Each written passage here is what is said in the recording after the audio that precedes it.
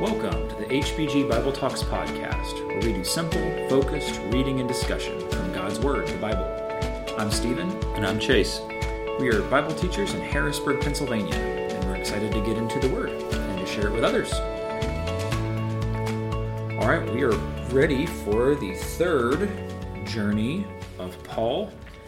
We finished up his second journey last time. He's going to be retreading some familiar ground on this journey, but honestly, a lot of this journey is going to center around Paul's work in Ephesus, where he spends longer than just about anywhere. Yeah, that's right. And it'll do us good to spend some time kind of getting to know this church here, because of course it'll be at the center of Paul's writing in Ephesians.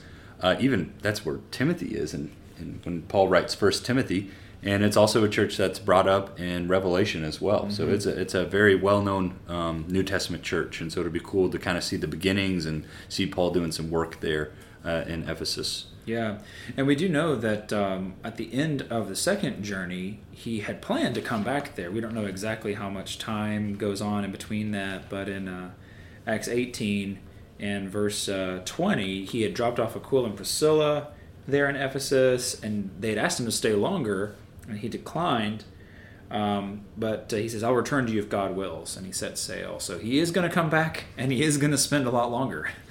So that's what we begin here in Acts 18. Picking up, we'll finish up chapter 18, get into chapter 19.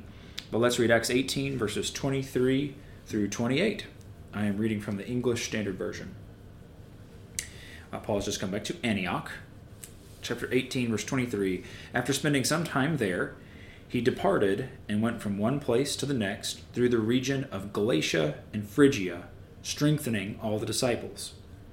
Now a Jew named Apollos, a native of Alexandria, came to Ephesus. He was an eloquent man, competent in the Scriptures. He had been instructed in the way of the Lord, and being fervent in spirit, he spoke and taught accurately the things concerning Jesus, though he knew only the baptism of John. He began to speak boldly in the synagogue. But when Priscilla and Aquila heard him, they took him aside and explained to him the way of God more accurately. And when he wished to cross to Achaia, the brothers encouraged him and wrote to the disciples to welcome him. When he arrived, he greatly helped those who through grace had believed, for he powerfully refuted the Jews in public, showing by the Scriptures that the Christ was Jesus. Well, as we know, Paul, he loves those churches up in the Galatia and Phrygian region. He'll spend a good bit of time with them in the other missionary journeys, so it's no surprise that he goes back through there to strengthen these disciples and spend some time with them there in verse 23. Tells us almost nothing about his time there. I know. And he went through those regions, strengthening the churches. Kind of old hat for him at that point in terms of just, getting to be with those brethren and spend time with them. Yeah, I guess this would have been his third visit. Yeah. If we take this to be the same churches that he established on the first journey, visited on the second journey, and now for a third time is going through and helping them out. Well, then Luke shifts his attention to this man named Apollos. He was a Jewish man, and he was an Alexandrian by birth. So I don't know if that was a Roman colony or not. I can't quite remember. I don't remember if it's that or not, but Alexandria was one of the sites of the Library of Alexandria was one of the 7 wonders of the ancient world. And so it's there on the north coast of Africa. I was about to say I'd forgotten that, but I just don't think I knew that. It's good. But it is a center of learning, center of philosophy. And so the fact that Apollos is from Alexandria, I mean, you talk about having credentials. I mean, this is like the Harvard education of the Roman world. He's a smart dude. And he comes to Ephesus. So what's kind of interesting about this is you're like, wait a minute, like, what happened to Paul? Yeah. This is kind of like the camera in the book of Acts kind of pans over to Ephesus. It's going to give us, this is kind of a prequel to what's about to happen. It's going to become relevant in just a minute when we get to chapter 19. But it's a really important backstory to Paul's work in Ephesus. He's going to have a hard time kind of having to undo some baggage. And part of it was caused in part by Apollos and his lack of understanding about this aspect of the teaching about Jesus. He's been instructed in the way of the Lord. And notice, I mean, he's eloquent, he's competent in the Scriptures, he's fervent in spirit. This is the kind of guy that, like, you'd love to have Apollos as your preacher, right? Yeah, absolutely. Yeah, very convincing. My translation says he's an eloquent man. NIV there says was thorough knowledge of the scriptures is what he had. So this guy, he knew how to talk. This is the guy that you would want kind of out doing the public preaching and teaching, right? Yeah. But it tells us the only thing is he is only acquainted with the baptism of John.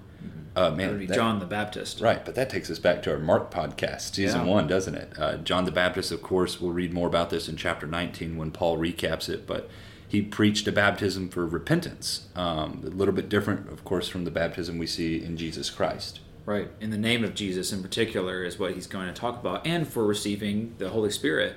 They're not even going to know about the Holy Spirit in just a minute. So he's just got it all together, except for this teaching on baptism.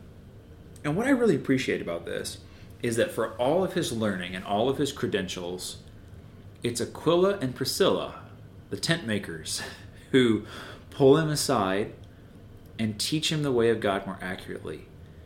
I would add one other description to Apollos here, and then he's humble. Mm-hmm.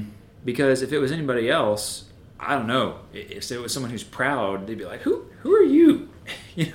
Blue-collar workers pulling me aside. I am from Alexandria. Right, he could easily be that way. Who do you think you are teaching me?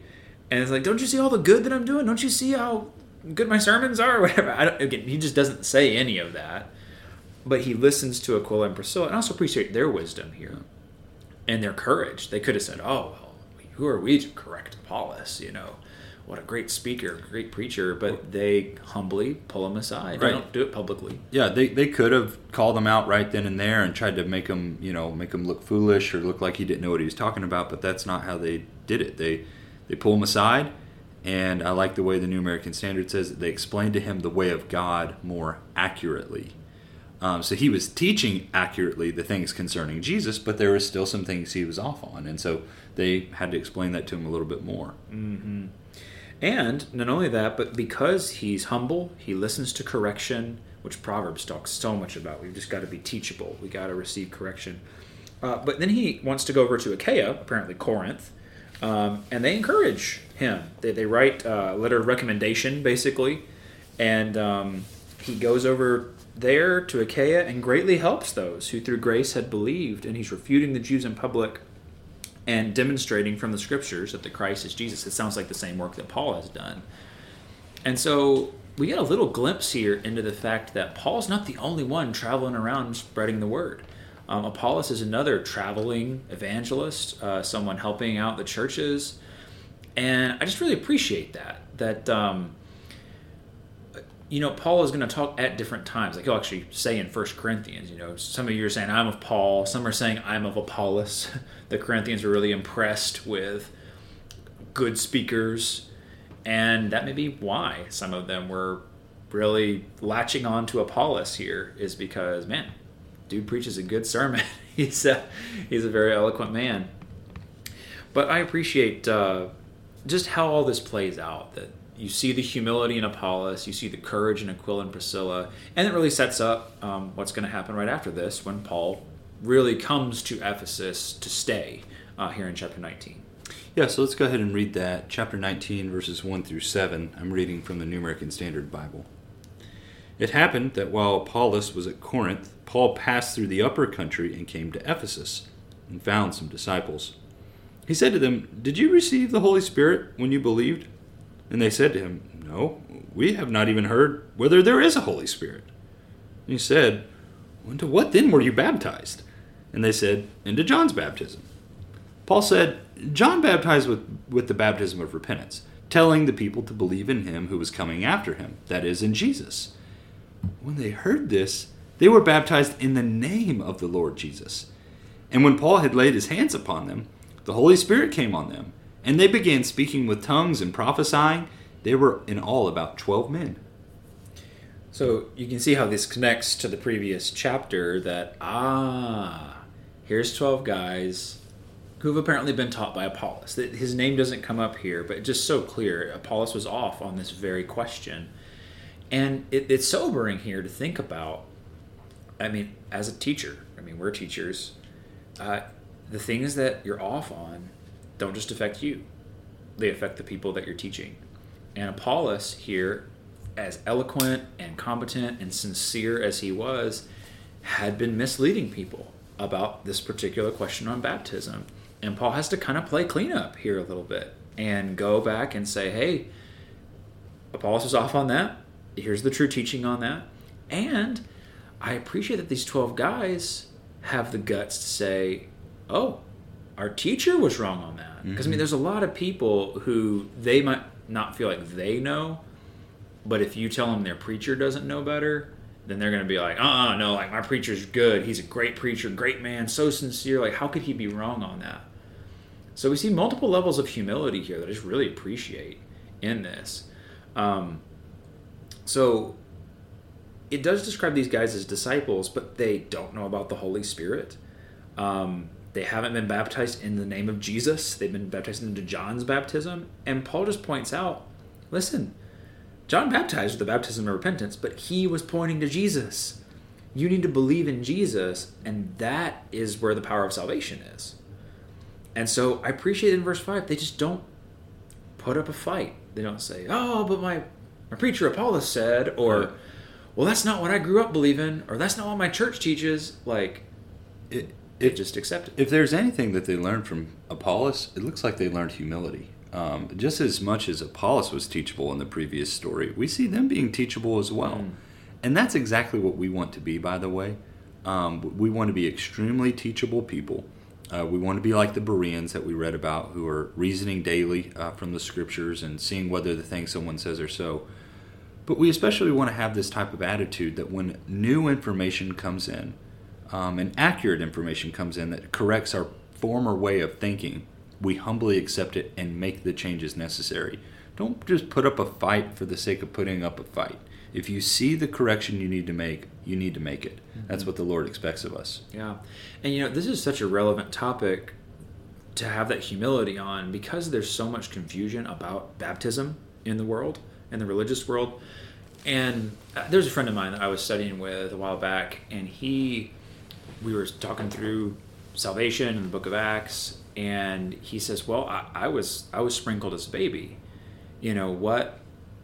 What should I do? Like, I'm seeing immersion of believers here in the book of Acts.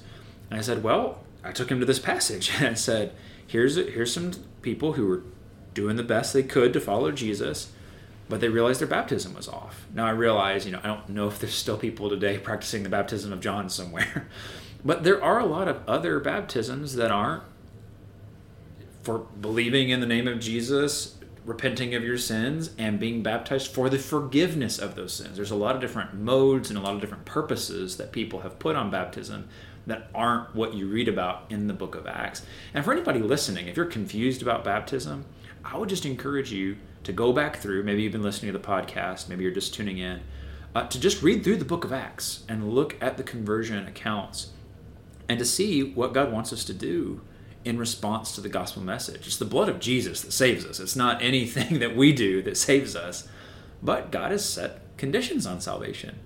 And you can see really clearly. Just make a list as you go through the book of Acts. So I told my friend that as we were looking at those same examples in Acts, I said, well, you need to do what these guys did. You need to be baptized in the name of Jesus for the forgiveness of your sins. And that's what he did. Later that day, we went and he was immersed in water for the forgiveness of his sins. Yeah, that's an awesome story. And of course, he was convicted textually. He was convinced from the Word of God, which I think is what makes that story so powerful to me. I'm thankful that this text was here to help him with that.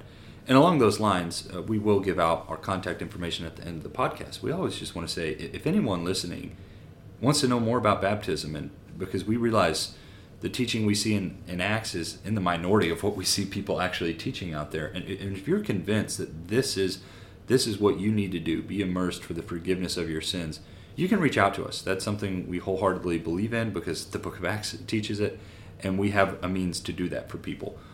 So if you just have questions about that or anything, feel free to reach out to us. You can get our contact info at the end of the podcast. Yeah. So after these guys are baptized, there's an additional gift of the Holy Spirit that they're given. Paul lays his hands on them. The Holy Spirit came on them, and they began speaking in tongues, that is, other languages, and prophesying. So there's this extra miraculous gift. We see like back in Acts 2 that the Holy Spirit is given to all believers when we're forgiven, when we're baptized. But there's this extra miraculous gift given here in Acts 19. So this is a really interesting first encounter in Ephesus for Paul. And he's going to continue to do some really great work here. Let's read the next section. Acts chapter 19, we'll read verses 8 down through verse 22. Acts 19, verse 8. And he entered the synagogue, and for 3 months spoke boldly, reasoning and persuading them about the kingdom of God. But when some became stubborn and continued in unbelief, speaking evil of the way before the congregation, he withdrew from them and took the disciples with him, reasoning daily in the hall of Tyrannus. This continued for 2 years, so that all the residents of Asia heard the word of the Lord, both Jews and Greeks. And God was doing extraordinary miracles by the hands of Paul, so that even handkerchiefs or aprons that touched his skin were carried away to the sick, and their diseases left them, and the evil spirits came out of them. Then some of the itinerant Jewish exorcists undertook it to invoke the name of the Lord Jesus over those who had evil spirits, saying, I adjure you by the Jesus whom Paul proclaims. 7 sons of a Jewish high priest named Sceva were doing this. But the evil spirit answered them, Jesus I know, and Paul I recognize, but who are you? And the man in whom was the evil spirit leaped on them, mastered all of them, and overpowered them, so that they fled out of that house naked and wounded. And this became known to all the residents of Ephesus, both Jews and Greeks, and fear fell upon them all, and the name of the Lord Jesus was extolled. Also, many of those who were now believers came, confessing and divulging their practices. And a number of those who had practiced magic arts brought their books together and burned them in the sight of all. And they counted the value of them and found it came to 50,000 pieces of silver. So the word of the Lord continued to increase and prevail mightily. Now after these events, Paul resolved in the Spirit to pass through Macedonia and Achaia and go to Jerusalem, saying, After I've been there, I must also see Rome. And having sent into Macedonia 2 of his helpers, Timothy and Erastus, he himself stayed in Asia for a while. All right, so he enters into the synagogue, a very Paul custom thing to see that we've been looking at through the book of Acts. And he's able to be there for 3 months, a good long while there, to reason with people and to persuade them about the kingdom of God, which is, we saw that word early in the book of Acts, in Acts 1. But here Paul, of course, is telling them about this new kingdom that God has planned for people. And it is true that 3 months is long for Paul not to get kicked out. Right. Usually it's a shorter time than that. And so with him being there kind of longer than normal, you expect, maybe there's some positive things. Maybe some people are gonna obey. But it says in verse 9, there were some becoming hardened and disobedient, speaking evil of the way before the people. And so it looks like there was some traction that Paul had been gaining. But when some certain people see this, they start speaking evil of the way. Very interesting. Of course, John 14, Jesus will say, I am the way, the truth, and the life. No one comes to the Father but through me. Very possible that's the connection to why Christians are being called the way. We've seen that in a couple other places in Acts as well. Mm-hmm. But anyways, these people, make Paul kind of withdraw away. He had been reasoning in the school of Tyrannus, which I don't have any extra information about that, but this guy, some type of teacher of that day, and was allowing Paul to use his facility to teach. And this had taken place for 2 years. And so all these people in Asia Minor, as we know it, modern day Turkey. Yeah, modern day Turkey. They hear the word of the Lord, both Jews and Greeks. Yeah, and again, the way that Luke is writing this narrative for us, there's just so much that just happened. This is 2 years worth of time that just passed in this little paragraph. And I appreciate that, Paul is having some success here in Ephesus. There's already disciples there. When he dropped Aquila and Priscilla off, Apollos had been there working already. Aquila and Priscilla have been working while he's been away. And so there's already disciples there working. But when he goes off, splits off from the synagogue, he takes the disciples with him. But there's kind of a split that happens there. So Paul is given the ability to do some pretty amazing things here in Ephesus that we don't see a lot of other places. In verses 11 and 12, it talks about like even handkerchiefs or aprons that had touched him or carried to the sick. So Paul's not even like right there with them, but it's like things that have touched Paul are now taken away. Reminds me of like Peter's shadow we saw like a while back. Yeah. And then we have this very interesting account of these false exorcists. They're Jewish. There's 7 sons of one guy. So this guy's got 7 sons. His name is Sceva. And they are hearing Paul do some true miracles, some true exorcisms in the name of Jesus. They're like, let's give the name of Jesus a try. Let's see if this works. And it's almost hilarious here what happens. Yeah, because the Spirit like speaks back to them. Right. Like in a confused way too. And it's like, hey, I recognize Jesus and I know about Paul, but who are you? Like, what makes you think you have the ability to do this? Yeah. And this goes to show that just because you do something in the name of Jesus using the syllables doesn't mean you're actually doing it in the name of Jesus, doesn't give the authority. Right. It doesn't give you some type of magic superpower or anything like that. Just saying the words. Yeah. These guys aren't actually working for Jesus. So they can use Jesus' name, the sound of it, but it doesn't mean Jesus is with them doing this. And the guy with the demons beats him up, and they flee out of the house naked and wounded. And this story spreads, and the gospel continues to grow. The name of Jesus is extolled because of this. What the Lord can use for the furtherance of His gospel. That's right. That's right. Crazy. But my translation says the name of Jesus was being magnified. The Lord can work through anything, and that's just such an important thing for us to remember always. That no matter how awful or evil, how much evil is out there, God can work through it and use it for His purposes. And as a result, in verse 18, many of those who had believed kept coming, confessing and disclosing their practices.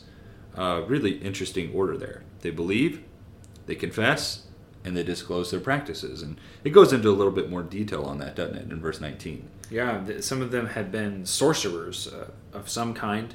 They had practiced magic arts of some kind. And this is really a picture of what belief and then repentance looks like.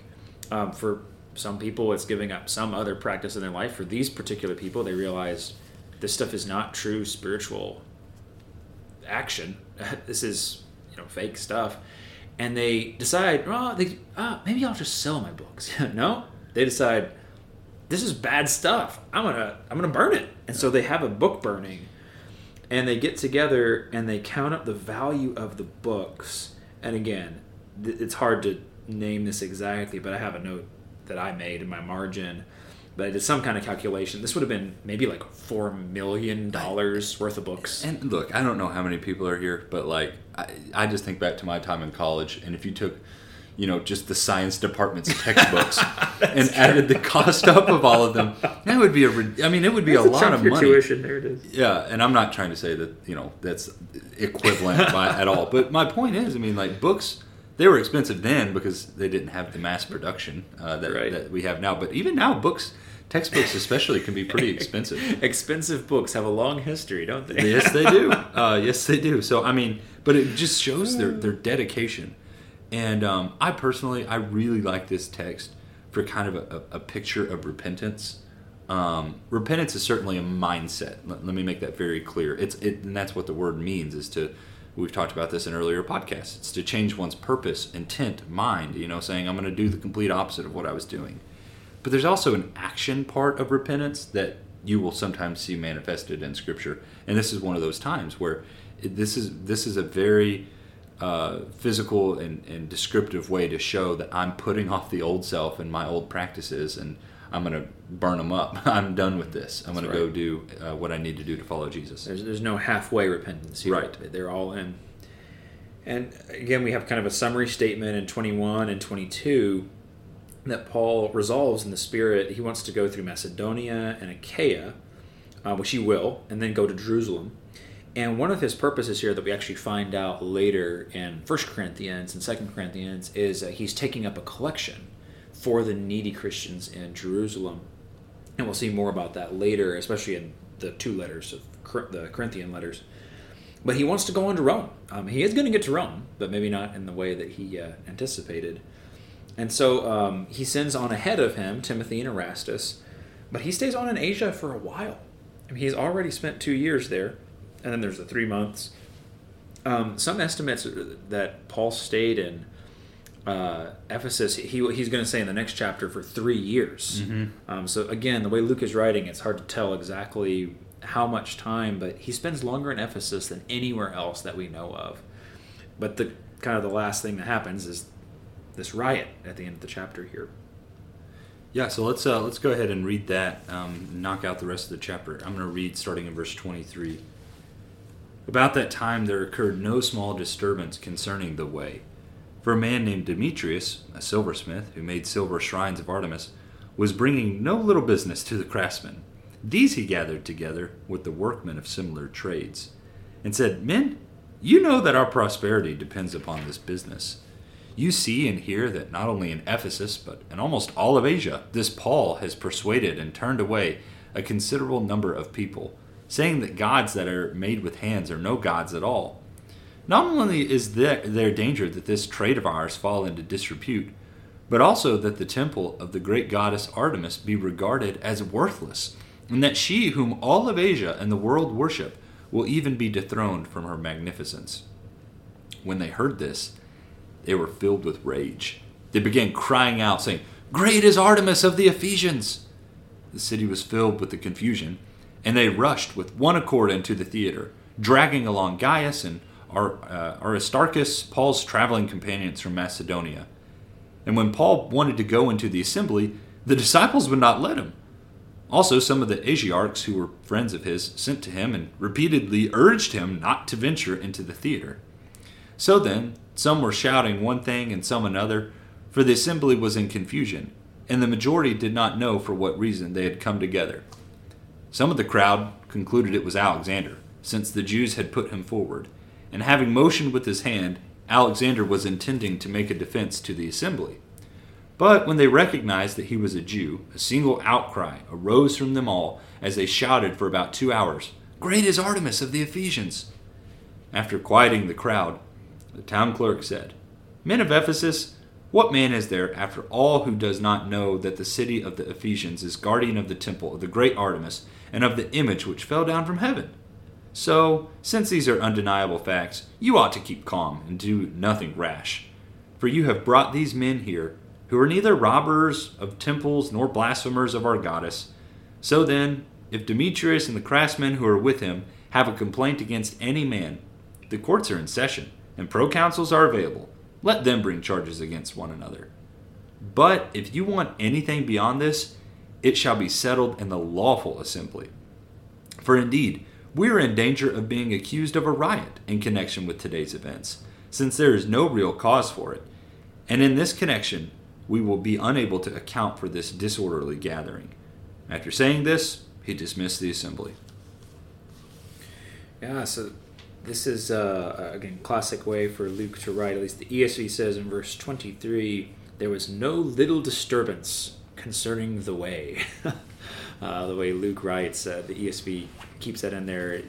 There's a big disturbance. Yeah, There's no little disturbance. Yeah, it means this is a big deal, okay? Like, this was not a small thing that Paul had kind of stirred up people about the gospel. Because as we already saw in verse 19, the gospel had affected the local economy. I mean, people were burning these books that cost millions or 50,000 pieces of silver. And now it's infiltrating this idol worship as well. Demetrius was a silversmith, and he was known for making the shrines of Artemis, to which Luke says again, he was bringing no little business to the craftsmen. Like, he's guys are reeling and dealing. Yeah, he's the mass producer. And it's interesting that, again, just in the ancient world, one of the other 7 wonders of the ancient world was the Temple of Artemis, or the Temple of Diana, depending on if you're using the Greek or the Roman name. But this magnificent temple, there's actually they've made some replicas of it. You can Google it and find information about this. But this was like the big thing about Ephesus. And actually, the town clerk, in quieting them down, we'll talk about. We know that the city of Ephesus is the temple keeper of the great Artemis, and of the image that fell from the sky, or the ESV says has the sacred stone that fell from the sky. There was some kind of event that they believed was supernatural, and that okay, Ephesus is like the city for this particular goddess. So, I mean, as the gospel is spreading, and of course people are stopping their idolatry, and they're not buying the silver shrines, they're not going to the temple anymore. This is a big deal in Ephesus, which just shows the power of the impact of the gospel. Is that it is subverting the culture. It's spreading throughout the city of Ephesus, and it's not the Christians who are rioting or who are trying to tear down the temple. It's just they're turning from their old ways. They're repenting, and they're following the Lord Jesus and the kingdom that He's established. And so it's the idolaters who are stirring up the crowds, who are trying to accuse them of causing all this trouble, and they get this riot going.